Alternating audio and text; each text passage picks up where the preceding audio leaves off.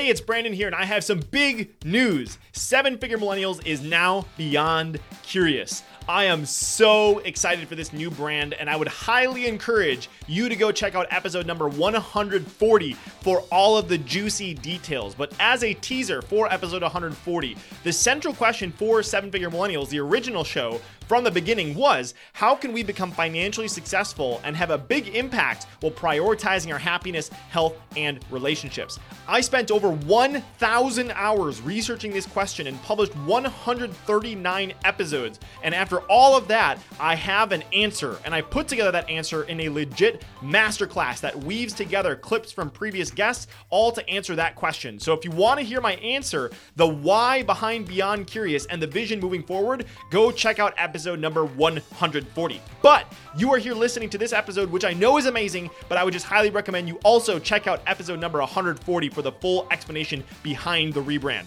All right, here's your episode. Well, hello there, my friend, and welcome to today's episode of Seven Figure Millennials, where together you and I are doing things differently. We are choosing, we are committing to prioritizing our happiness, health, and relationships while building a business that creates a meaningful impact in the lives of the people that we love and generating the wealth for us to design a beautiful life on our terms. And if you're here as either a first-time listener or a seasoned listener, I appreciate you, I love you, and thank you so much for investing in yourself and taking time today to expand and grow. Every single week, I'm interviewing epic humans making a beautiful impact in the world to support you in doing the same. And I work so hard to curate what I call real humans, respectful, enthusiastic, appreciative, and loving humans. And I invest a ton of time and research to pull out the stuff from the guests so that you get their best content. And today, to say that we have a legend on the show is an understatement. Today's legendary leader of impact is Sháá Wasmund. And I'm going to tell you about her bio in a bit, but in this episode, I want you to look out for three specific things. Number one, how Sháá stole letterhead from the Cosmopolitan magazine to land an interview with a world champion boxer and ended up becoming the world's only licensed female boxing manager at the time with 22 world title fights under her belt. Number two, how Sháá ended up working with Sir James Dyson as her first ever client and helped him set the foundation to build his company, and was headhunted personally by Richard Branson before her 24th birthday. And just as a fun note, I looked it up. Sir James Dyson is, as of the Sunday Times Rich List in 2022, he is the second richest person in the UK with an estimated net worth of $23 billion. And it was really cool because Sháá was working him and helping him to build a business before it was what you know it to be today. So super exciting. And number three, I want you to look out for how Sháá has done all of this, built multiple seven-figure businesses from the ground up, had multi-seven-figure exits, and she's done all this despite the fact that she grew up in poverty with an incredibly abusive father. And we went into some of those crazy stories. So she didn't have a silver spoon in her mouth. She built all this herself. So you're probably wondering, who is Sháá? Sháá is a original misfit, maverick, and magic maker. Despite an economics degree from the London School of Economics and a proud recipient of an MBE from the Queen, her real talents come from the School of Hard Knocks. And just because I didn't know what it was as somebody that is not from the UK, an MBE is the most excellent order of the British Empire, and it is a British order of chivalry, rewarding contributions to the arts and sciences and work with charitable and welfare organizations and public service outside of the civil service. There's 5 classes of appointment to the order, and so she received that from the Queen herself, which is absolutely incredible. So going back to her bio, growing up on a council estate, which is the UK's equivalent of living in the projects, as Sháá mentioned, Sháá learned early on that the only way to level the playing field was to first believe you could, then go all in on making it happen. Shah's first book, Stop Talking, Start Doing, became W.H. Smith's #1 best-selling book for 14 months in a row, breaking all industry records. The Sunday Times named her as one of the top 20 most influential entrepreneurs in the UK. and she is the CEO of a $100 million technology fund. She sold over 250,000 copies of her books, 20,000 copies of her courses, and basically all the awards. She's built multiple seven-figure businesses from the ground up and had multi-seven-figure exits. And Sháá has never been one to sit on the fence or rest on her laurels. And today, her sole mission is to level the playing field and create real social mobility for all. And reading that, it's almost like it doesn't even seem like it's humanly possible. That is so incredible. And man, we dive into a ton today. And so I am super excited for you to listen to this incredible mind-bending interview with Sháá Wasmund. If you had to pick between A, making a ton of money, B, being happy, healthy, and surrounded with people you love, or C, making a meaningful impact on the world, which would you choose? The good news is that today we don't have to choose. So the question is, how can entrepreneurs like you and me, who have a vision for our lives and aren't willing to settle for anything less, how can we become financially successful and have a big impact while prioritizing our happiness, health, and relationships? You and I are on a mission to find out, and we have an incredible journey ahead of us. My name is Brandon Fong, and welcome to the Seven Figure Millennials podcast. Sháá, welcome to the show. Super excited to have you here. This is going to be an absolute blast. Very, very excited to be here. Well, I thought after looking through your site and reading your book, you have a wide-ranging, diverse, exciting roller coaster of an entrepreneurial journey. So I thought a really fun place to start would be somewhere around your last year of college. You stole some letterhead, and that led to some incredible opportunities for you. So I would love for you to start by sharing that story and kicking us off there. Yeah, totally. I love sharing this story because I think it shows people that so often we are faced with opportunities and we miss them. And we miss them because we're scared of taking them. So I guess the lesson is to not be afraid of taking the opportunities. So this goes back to my time. I was at university. I was studying economics at the London School of Economics, a pretty prestigious university where people are, let's be honest, they're pretty serious about working. And I'm not saying I wasn't serious about working, I was, but equally, I've always been a real creative. So I'd won a competition to write for Cosmopolitan magazine whilst I was at LSE. And to cut a long story short, I was sat in the editor's office one day, waiting for her to come back into the room. And I basically wanted to interview this world champion boxer. And I was trying to figure out, well, how am I going to do this? And I was basically going to see her to ask for advice. And then while she was out of the room, I kind of saw this very distinct letterheaded paper on her desk, which said from the editor's office with, you know, the Cosmopolitan logo on the top right-hand side. And there's a saying that, sometimes it's better to ask for forgiveness than to ask for permission. And in that moment, I just thought to myself, well, what's the worst that could happen? If I use this and write to him and he says, no one's going to be any the wiser. If I use this and I write to him and he says yes, then she's going to be super proud because I've taken the initiative and I've actually done something. And so that's how it happened. I basically snuck 5-10 sheets of paper out of the office and I pretty much used that to start my career.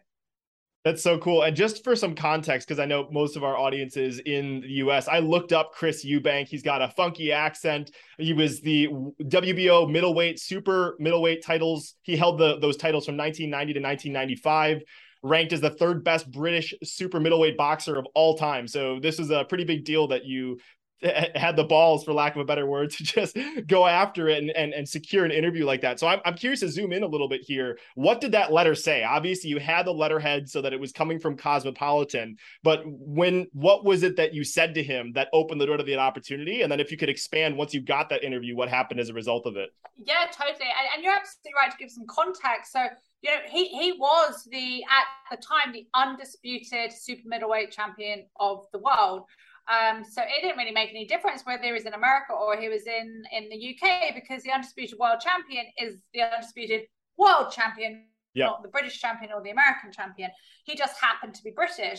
And he also had a really bad public kind of persona in the sense that he came across as very arrogant. He came across as a misogynist. He came, and none of those things are particularly unusual in boxing.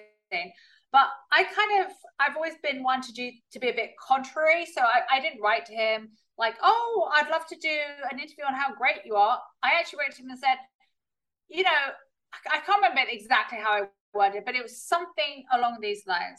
Hey, Chris, I'm a journalist and I write for Cosmopolitan magazine. Now, unlike all the other magazines who are labeling you as a misogynist and this, I don't believe any of that's true. I think you've actually been very misunderstood, and I'd really like to set the record straight. So here's what I suggest. And then I laid out kind of what the opportunity was. And I also know a lot about boxing. My granddad was an amateur fighter, and I referenced that. So I could talk to him in a language that he understood. And I talked about the dedication, the discipline that it took, and that sometimes in the process of that dedication and discipline, sometimes our answers aren't always as elongated as other people who have more time, because actually the world that he lives in is very short, sharp, get to the point, give your answer, give your question, just move on. And so sometimes people can misinterpret that, right? And so I approached him in the best way that I thought was going to do two things. One, get his attention, and two, get him to say yes. Because if all I did was focus on getting him to say yes, if I didn't get his attention, then I would never get the chance for him to say yes. And sometimes I think people miss a step, right? So I think that when you've got a goal, rather than going straight towards the end goal, what is the first step? So one of the things I do in business is I reverse engineer everything. So I'm like, okay, so if this is what I want, what has to have happened here and here and here to have made that happen? So what I wanted was the interview. So what had to happen for me to get the interview? Well, obviously he has to say yes, but what has to happen before that? Well, before that, he has to actually be interested and actually read what I've written, because if he doesn't do that, then so. And I also, when I wrote the letter, I was very clear. Like I didn't, there was no email. I knew who I was dealing with. I knew what was important to him. So I went to Bond Street, which is like a super bougie, super high end, like Rodeo Drive kind of like the most expensive shops in the UK. And I went to the Royal stationaries. So they're the ones who do all the royal paper and the royal envelopes. And I spent a fortune, like some of my student loan, on those expensive paper and envelopes. And they had, purple tissue paper lining, because this guy was so specific about everything he did when it came to his looks and so I wanted him to open it and feel like, wow, this is impressive, right? There's so much gold. First impressions count. So much gold. Count. Yeah. So much gold in what you just shared there. Obviously, you thought about it from his perspective, right? You looked at where he was how he was being positioned in other ways and how you could come across in a completely different way. And obviously that led to some incredible opportunities for you. You became the world's only licensed female boxing manager for him. So that interview actually turned into more than that, and 22 title fights under your belt, which, I'm sure that's played a big role in how you've been able to leverage that story to build more and more momentum for yourself. So that's absolutely incredible. And I'd love to, there's so much to cover in so little time. I know you ended up working with James Dyson. You ended up getting an MBA from the Queen for services to business and entrepreneurship. So you've done some big things, but it didn't always start this way, right? Like you didn't have a silver spoon in your mouth. So I would love for people to get some context before we dive into some of the other big stuff. Would you mind sharing a little bit about what was going on in your life around age 8? If you could kind of zoom in around there and tell us what was going on. Yeah, totally, because I think this is so important. So even though I've got a very British accent, I was born in California. I have dual passports, I have dual nationality. My dad was super smart. He went to Stanford on a scholarship, and I was actually born at Stanford Hospital. But, just because you're smart doesn't make you a good person, neither does having money. And unfortunately, my dad was a very heavy user of cocaine. And violence that went with it. My parents went through a hugely traumatic divorce. My dad, I witnessed severe domestic violence from a very, very young age, to the extent that my dad was incredibly narcissistic and manipulative and sold the family home that we lived in to his parents. It's probably like back then worth $1 million, like, way, way, way back then. So maybe, I don't know, like 5 million now, at least 3. And he sold it for $35,000 to his parents. And the purpose was so that in the divorce proceedings, my mum got nothing, which obviously also meant that the children got nothing. And my dad never paid child support ever. So he went to Stanford on a scholarship, and clearly super bright guy. But, again, that doesn't really mean anything if your integrity and your morals and your ethics and the way that you deal with people and the impact that you have on the world is an incredibly negative one. And so, unfortunately for me, I actually grew up for, a big chunk of my life before I came to the UK. I grew up in the projects. Like in the UK, we'd call it a council estate. In the US, you guys would call it the project. So I grew up on the welfare state. I grew up living in neighborhoods where there were drug dealers on every single corner. I grew up in, incredible violence. And I think for me, that period of time was when I made a very distinct decision that I was never going to be beholden to anyone else. As a young girl, I saw my mum having to stay in a relationship that she didn't want to be in, and in a relationship that was emotionally and physically abusive, but she couldn't afford to remove herself from it because she had 2 young kids and couldn't afford to pay for a house or an apartment or anywhere to live. And I think I just decided very, very early on that would never, ever be my life, like ever. This was never, ever, this would end with me. This would never be repeated. And it wasn't. And I'm really, really proud of that because I made that decision very young. Yeah, that's incredible. I would love to, if you're okay with it, I would love to zoom in on like kind of one of the lowest points of that moment. And then we can kind of go, we'll take it up from here. But chocolate chip cookies, talk to me a little bit about chocolate chip cookies. Yeah, I share these things because I think it's important to understand where somebody has come from, because all too often we watch YouTube videos and we listen to podcasts and it just seems so far removed from our own lives, right? We think, well, that's great for Lewis Howes and Hormozy. It's great for all those guys because their life isn't my life. And so I share these things so that people can understand, you know what, it really doesn't matter where you're at right now. It doesn't matter how bad the things are that you're going through. There is always a way out. There is always a way through. And there is always an opportunity to turn things around. So when I was 8 years old, I felt like, people talk about radical responsibility. And I feel like I've had this since I was a child, because I felt very responsible for myself, but also for my mom and my brother. And I was super protective. And my dad was incredibly violent. My mom had been hospitalized twice. My dad was a very, serious cocaine addict. And sometimes I remember coming home once and my dad had passed out. He was supposed to be looking after my brother, who was 2 at the time. So my brother was just wandering around the house, and there were lines of cocaine on the toilet seat. And, these were some of my earliest memories. And the tipping point for me was probably the last time that my dad was physically violent with my mom. I made a decision that was it, that I would no longer put up with this and that I had to step in. And at that time, at that period of my life, the only way I could see to step in and do anything, as hugely dramatic as this sounds, in my 8-year-old head, it was the only solution. And that solution was I had to get rid of my dad. And I baked chocolate chip cookies. I put rat's poison in them. My mum came home. The sad thing is, even now, all these years later, I don't know whether to say it was fortunate that she came home or not, because I don't necessarily believe it was fortunate.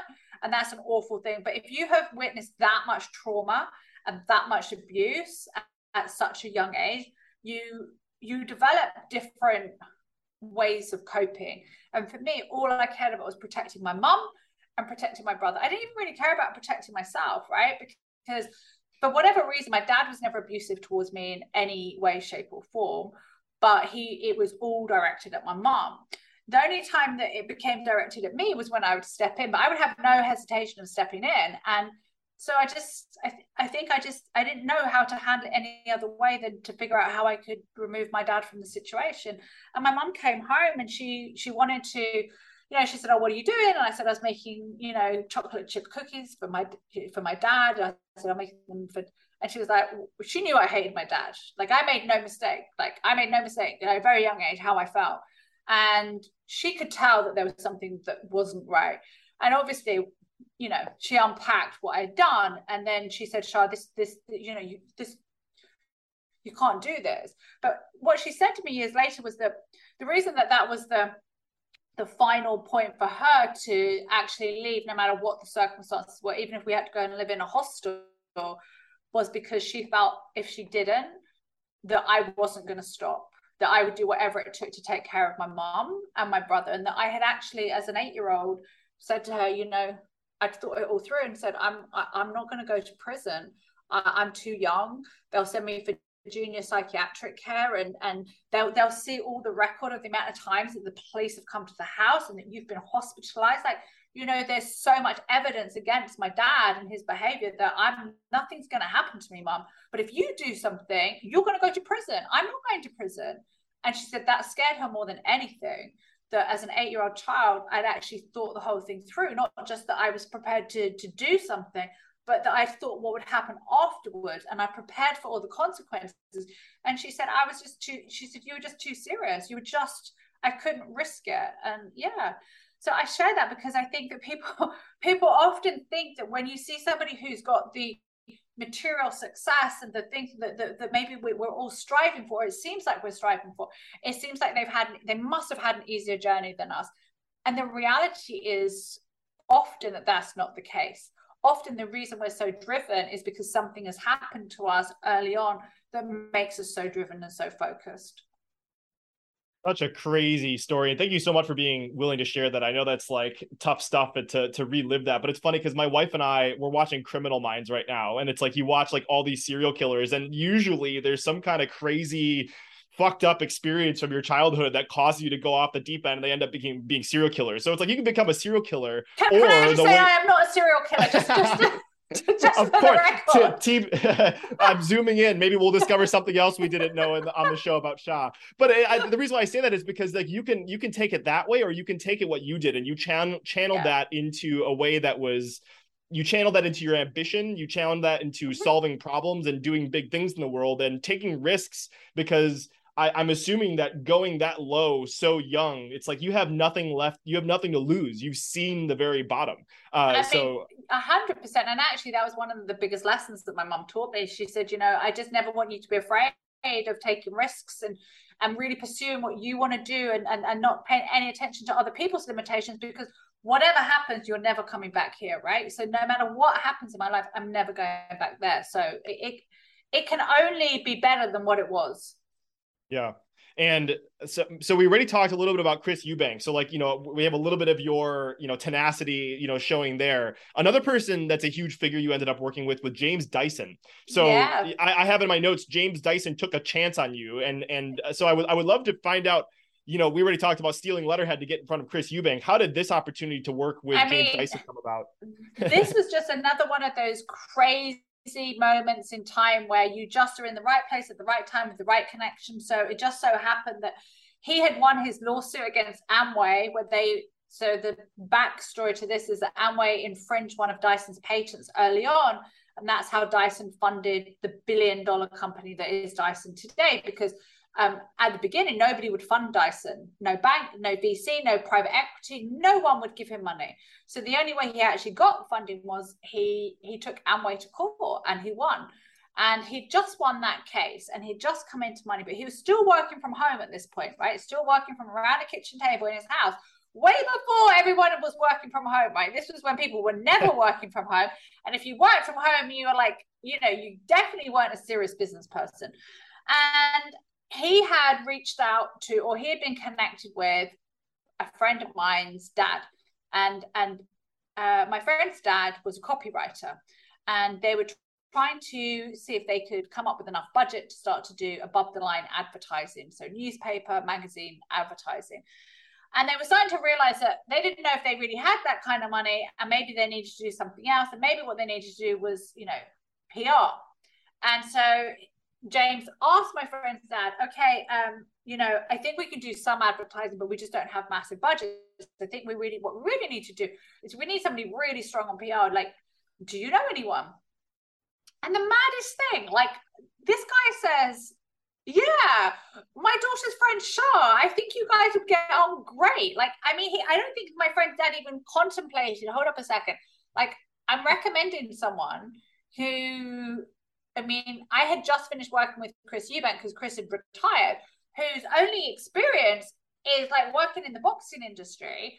And so, but it was one of those moments again that's just completely life-changing, because I went to meet James, and 1 hour meeting turned into 5 hours, and that was the next 5 years of my career. I stayed working for James from around a kitchen table to the first, you know, to his first kind of office and factory, and then I went to Australia and I went to America, and I helped set up all over the world. And I mean, it was the best MBA I could ever have done, and I didn't even have to pay for it.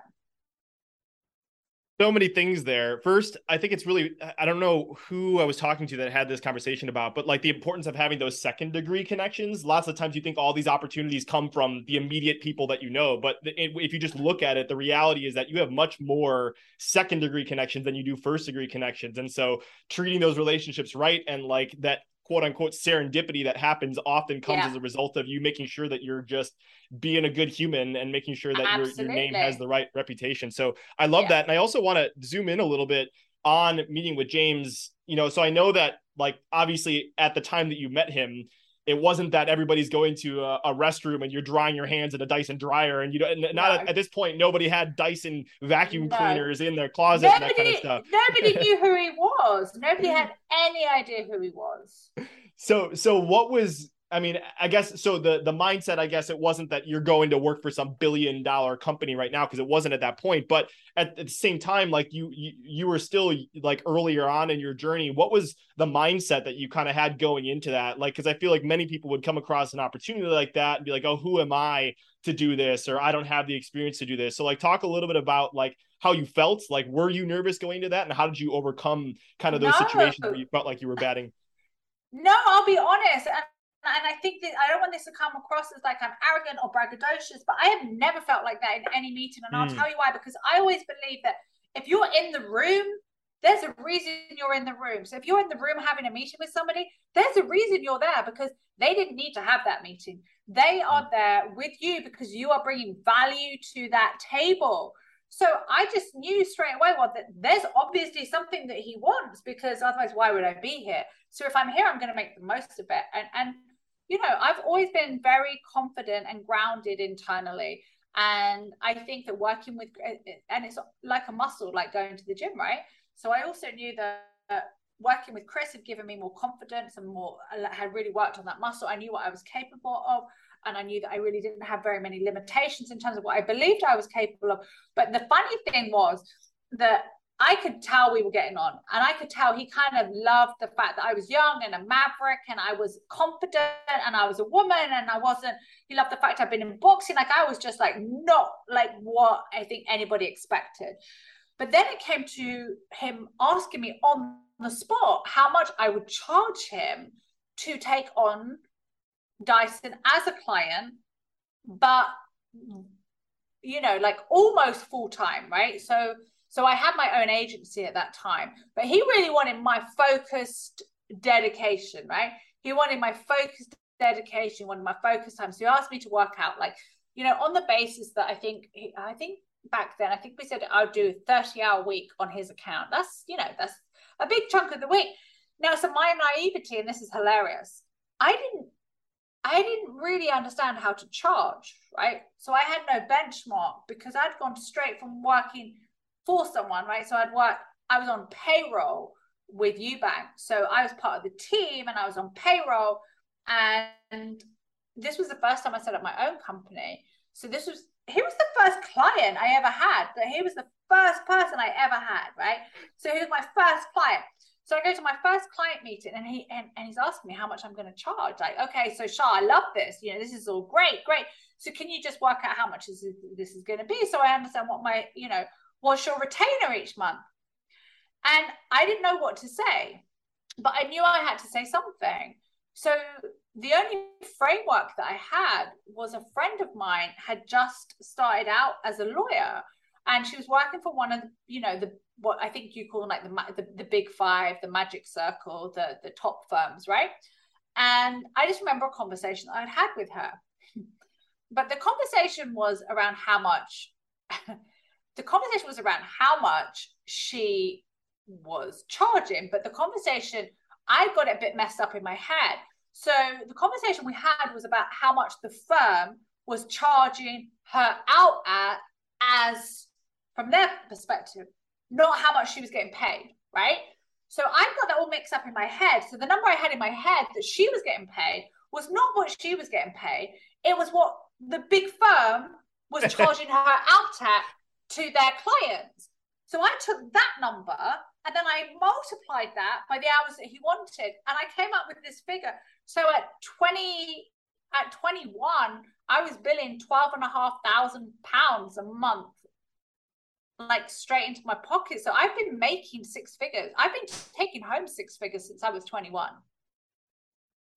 And what was his reaction to that?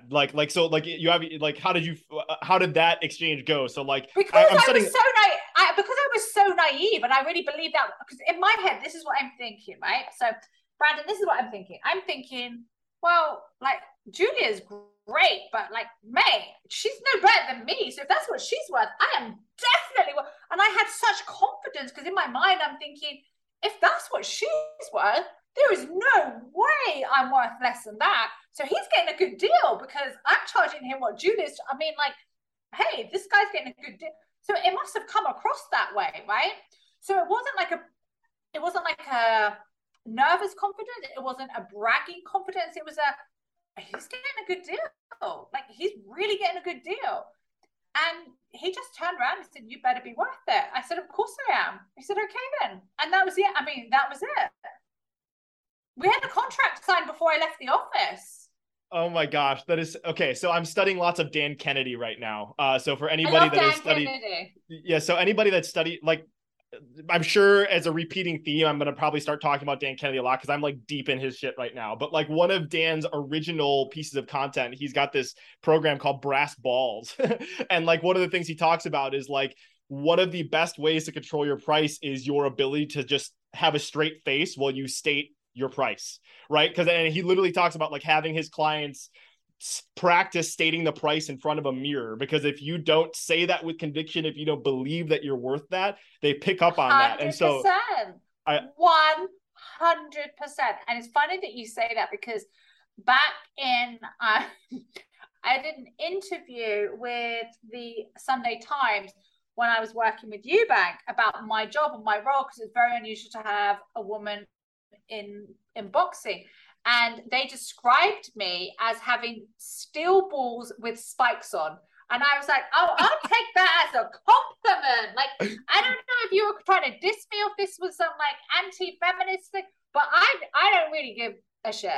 I'm going to take that as a compliment. Thank you very much. I will have steel balls with spikes on. I'm good with that. I was going to say, you should pull that as a quote, and that should be some of the header copy on your site, as quoted by whatever journal that was, steel balls with spikes on it. That's so cool. And I love how you've clearly not only had diverse experiences, but leveraged this inside your branding. Not every day do you have a conversation with somebody that has worked with Chris Eubank, that has worked with James Dyson and has an MBE and all that kind of stuff. It's like, but like those experiences, I believe that as you built that into your branding, as you built that into your conversations, it led for more momentum for you to gain more 100%. And more of these opportunities. Absolutely, without question, because what they do is they layer the tapestry of who you are. And so when an audience wants to relate to somebody, I think it's so important, especially in today's world where, you know, everybody is an influencer, everybody has a social media platform, but hold up a second.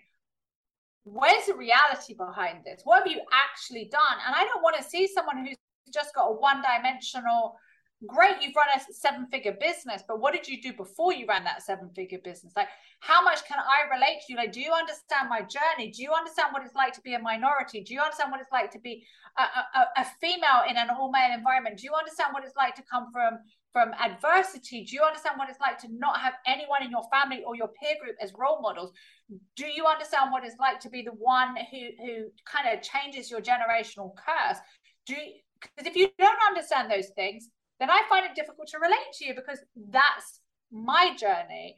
And so for me, it's so important to be able to relate to people where they're at and not expect them to meet me where I'm at. Mm-hmm. Because in reality, anytime, and that's why storytelling is identified as like one of the core first principles that any successful guest that's ever been on my show, it's like they've doubled down on storytelling, because when you tell a good story, people see themselves from Absolutely, like standing next to you inside of that story. And it's so important to not only build these, but to be conscious about all that stuff. So incredible. And I know so I'm trying to figure out where we can go with the rest of our time here. So people have gotten a picture of, where you've been, some of the things that you've done. And you have a book that's called Do Less, Get More, How to Work Smart and Live Life Your Way. Read it. Is it absolutely incredible? Would highly recommend anybody go check that out. So I pulled a few kind of my favorite exercises that you had people do inside of the book. I'd love to dive into some of those.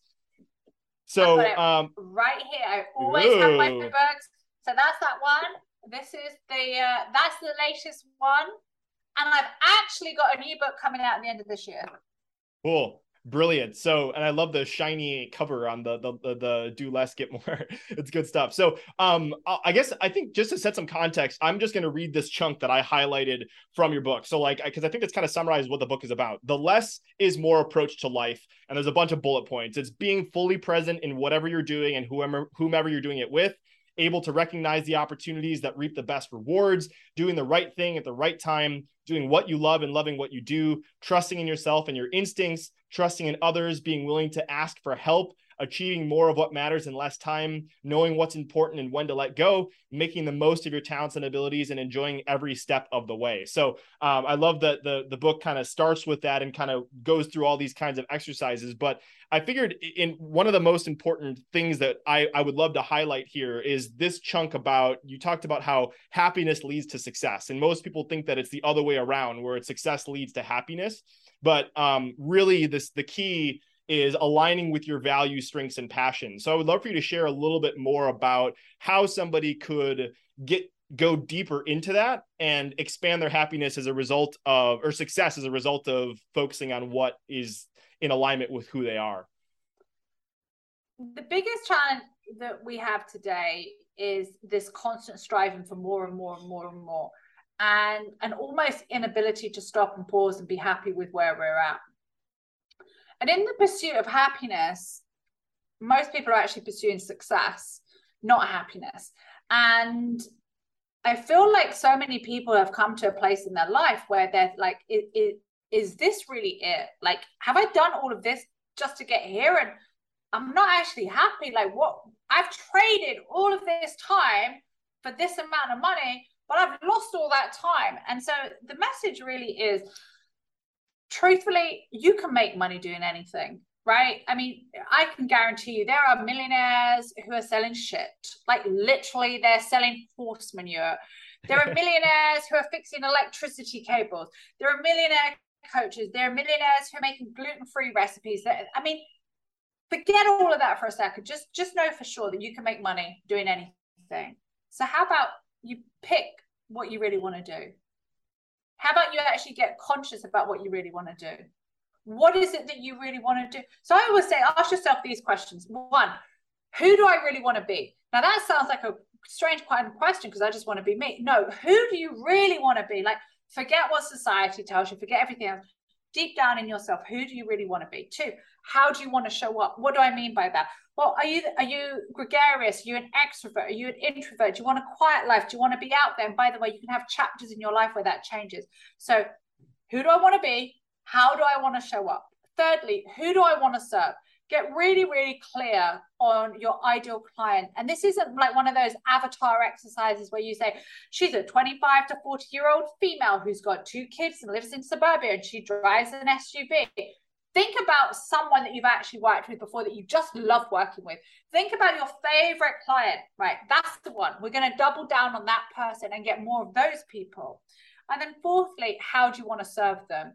So do you want to serve them? It's basically, how do you want your business to run, right? So obviously I'm talking about this from a perspective of people who run their own businesses, but the same could be true about your career.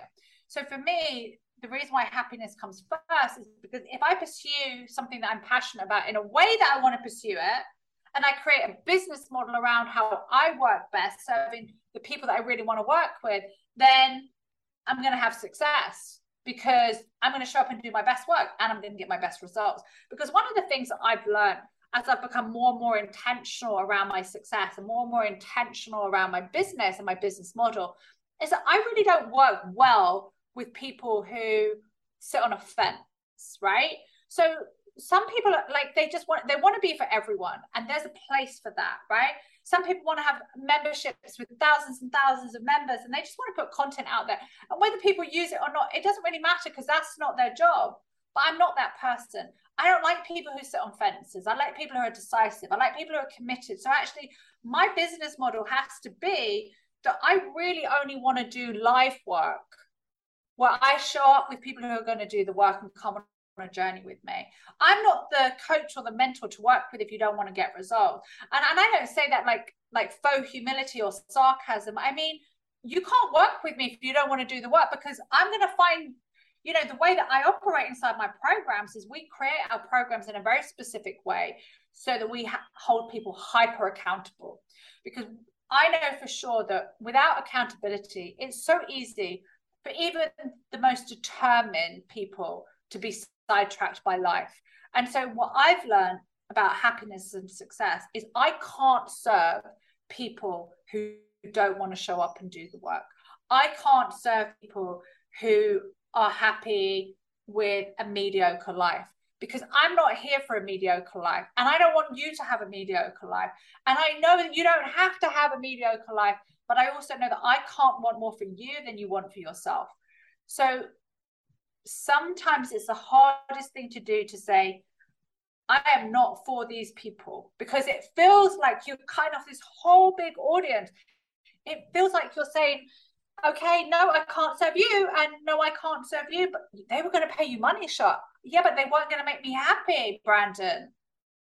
So the more I sound like I'm Dr. Zeus, but the truth is, the more you become, the more you start to attract the right people, because you're polarizing. It becomes very clear to people.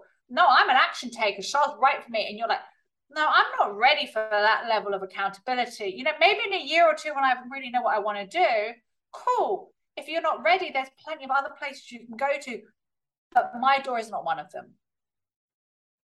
My gosh, so many comments that I want to build on here. I think the first is so relevant. Is another pattern I've observed is what you said right there, that you said your Dr. Seuss quote, the more you become, the more you start to attract the right people. Because Michelangelo, when he looked at the block of marble, he carved until he set the angel free. I think that's kind of like the quote there. So it's like, it's not about adding more to you. It's about stripping away the shit that isn't you.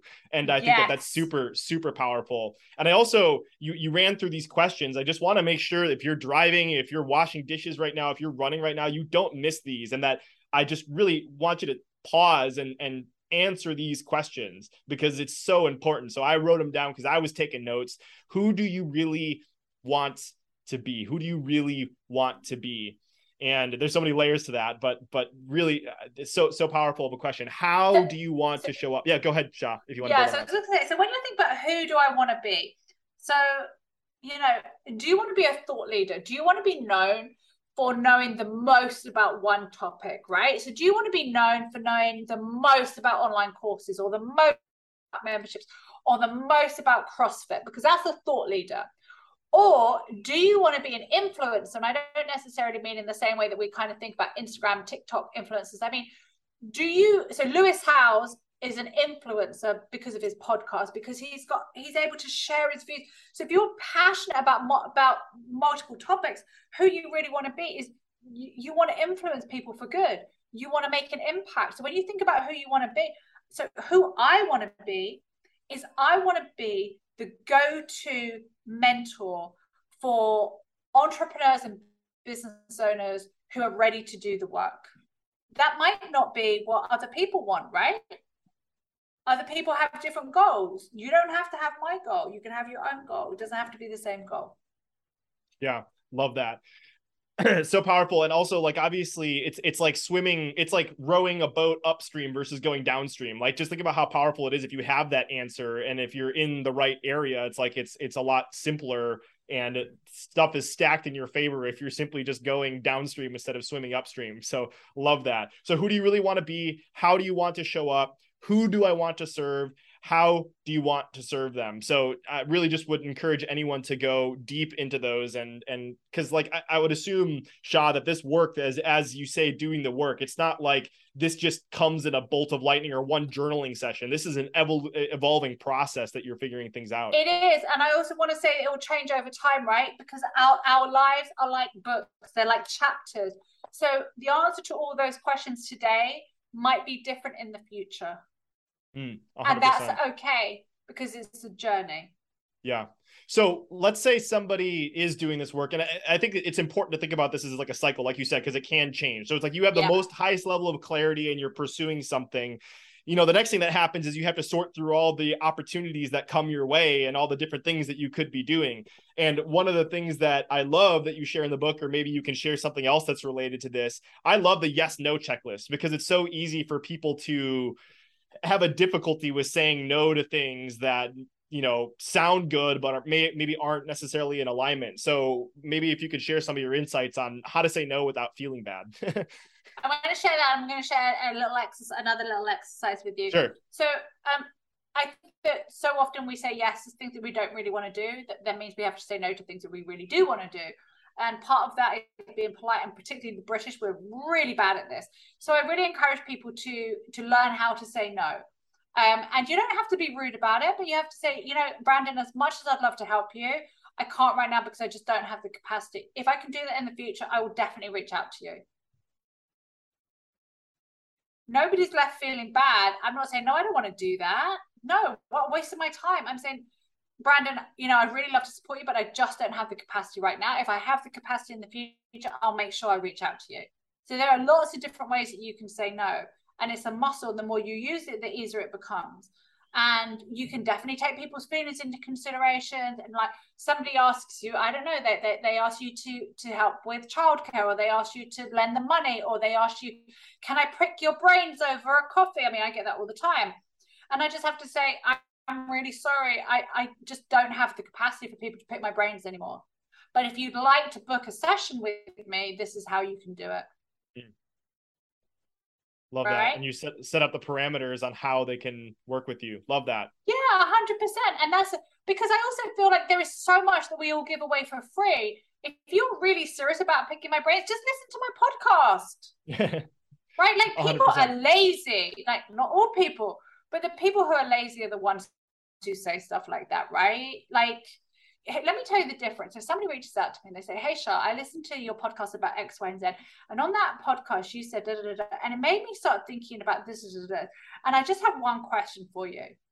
This is what I'm thinking about doing. And based on what you said on that podcast, this is what I'm thinking. Do you think that's a good idea? I will answer that question because you have done your work. I will always help someone who's prepared to help themselves. But unfortunately, what I tend to find in life is that the people who want a free ride and an easy ride, they don't do the work. They don't do the work. I'm not here for people who don't do the work. I'm here for the people who show up and do the work. Mm-hmm. So cool. I just want to share this little exercise with you, right? I don't even know if you're going to be able to see it. It's just so happened that I happened to be flicking through this notebook before we started. And then you said this, and I thought, oh, let me get this page up. So one of the things that happens, I think a lot, especially with people who, entrepreneurs, small business owners, people have lots of ideas. We have so many ideas. We're like, oh my God, like which one shall I do? We get like confused. So I'm going to share something with you. It is not rocket science, people. So please, I don't want to like, you know, hype you all up and you're going to think that you're going to see like, you know, this isn't rocket science. All right. But it works. It's a very simple exercise.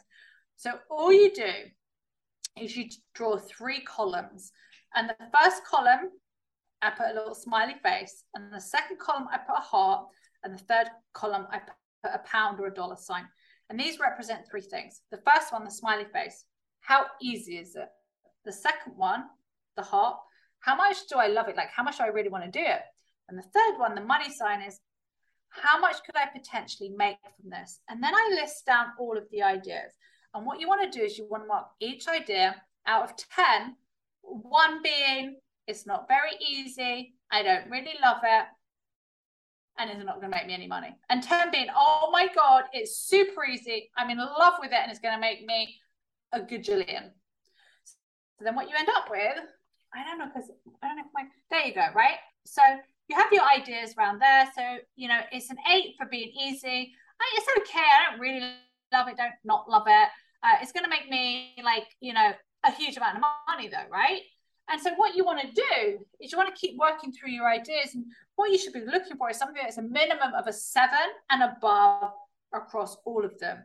So you want something that, because for example, something that's really easy to do. So i.e. you could like create it very quickly. It's not going to take you a year to launch it.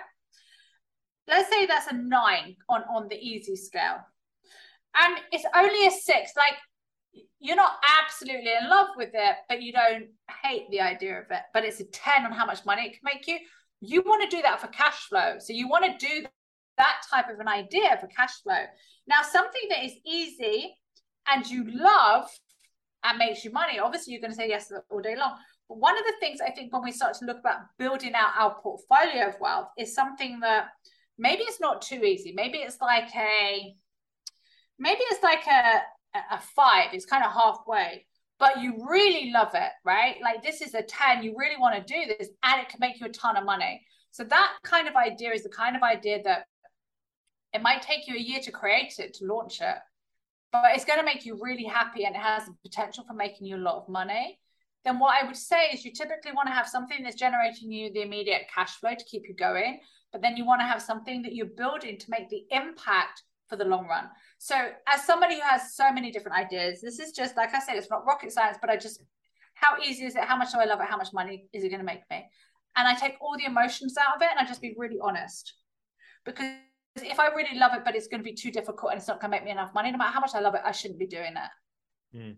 So simple and so powerful. So there you go. Those 3 columns: smiley, heart, and money. Smiley, how easy is it? Heart, how much do you love it? And money, how much money could you make from it? And rating those on a scale of 1 to 10, very simple, very clear. You could go super nerd. The way that my brain would go is like, let's turn this into a spreadsheet, or you could just pull out a piece of paper and whip it out on a piece of paper, you know? So much. The best ideas are the most simple, right? So like how can you... Because you implement them, Brandon. The best ideas are the best ideas because they're simple and you implement them and you actually do them. You don't have to think about them. You don't have to take a course in learning how to, you know, implement them. You just go, yeah, that idea. I remember hearing Sháá on a podcast with Brandon. Like, that just works. Like, it takes me 2 minutes, but it works. Yeah, super powerful. Well, I mean, ladies and gentlemen, we have scratched the surface on some of the exercises and the story that Sháá brings to the table. So anyone can explore any of those ideas in her books. Go to sháá.com, which is awesome. You have that website, SHAA.com. Anybody can check that out as the hub, I'm kind of assuming. But Sháá, as we kind of wrap up today, I like to ask lots of my guests this one question, and then we can find out other places we can find out about you and your work. But what does happiness mean to you today, Sháá? What is your best understanding of what it means for you?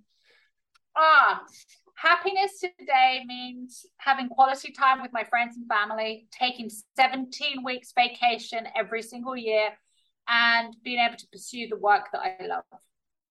Beautiful. 17. Look at how specific that is. I love that. There's obviously lots of thought that's gone behind that. So we already mentioned sháá.com. Anybody can go do less, get more, how to work smart and live life your way on Amazon, I'm assuming, or go find out other places. Where else can people, your podcast, tell us a little bit about where they can find out about your work. Yeah, I think the best place to come and follow me is on Instagram. I have a very unusual name, Sháá, SHAA, Wasmund, WASMUND.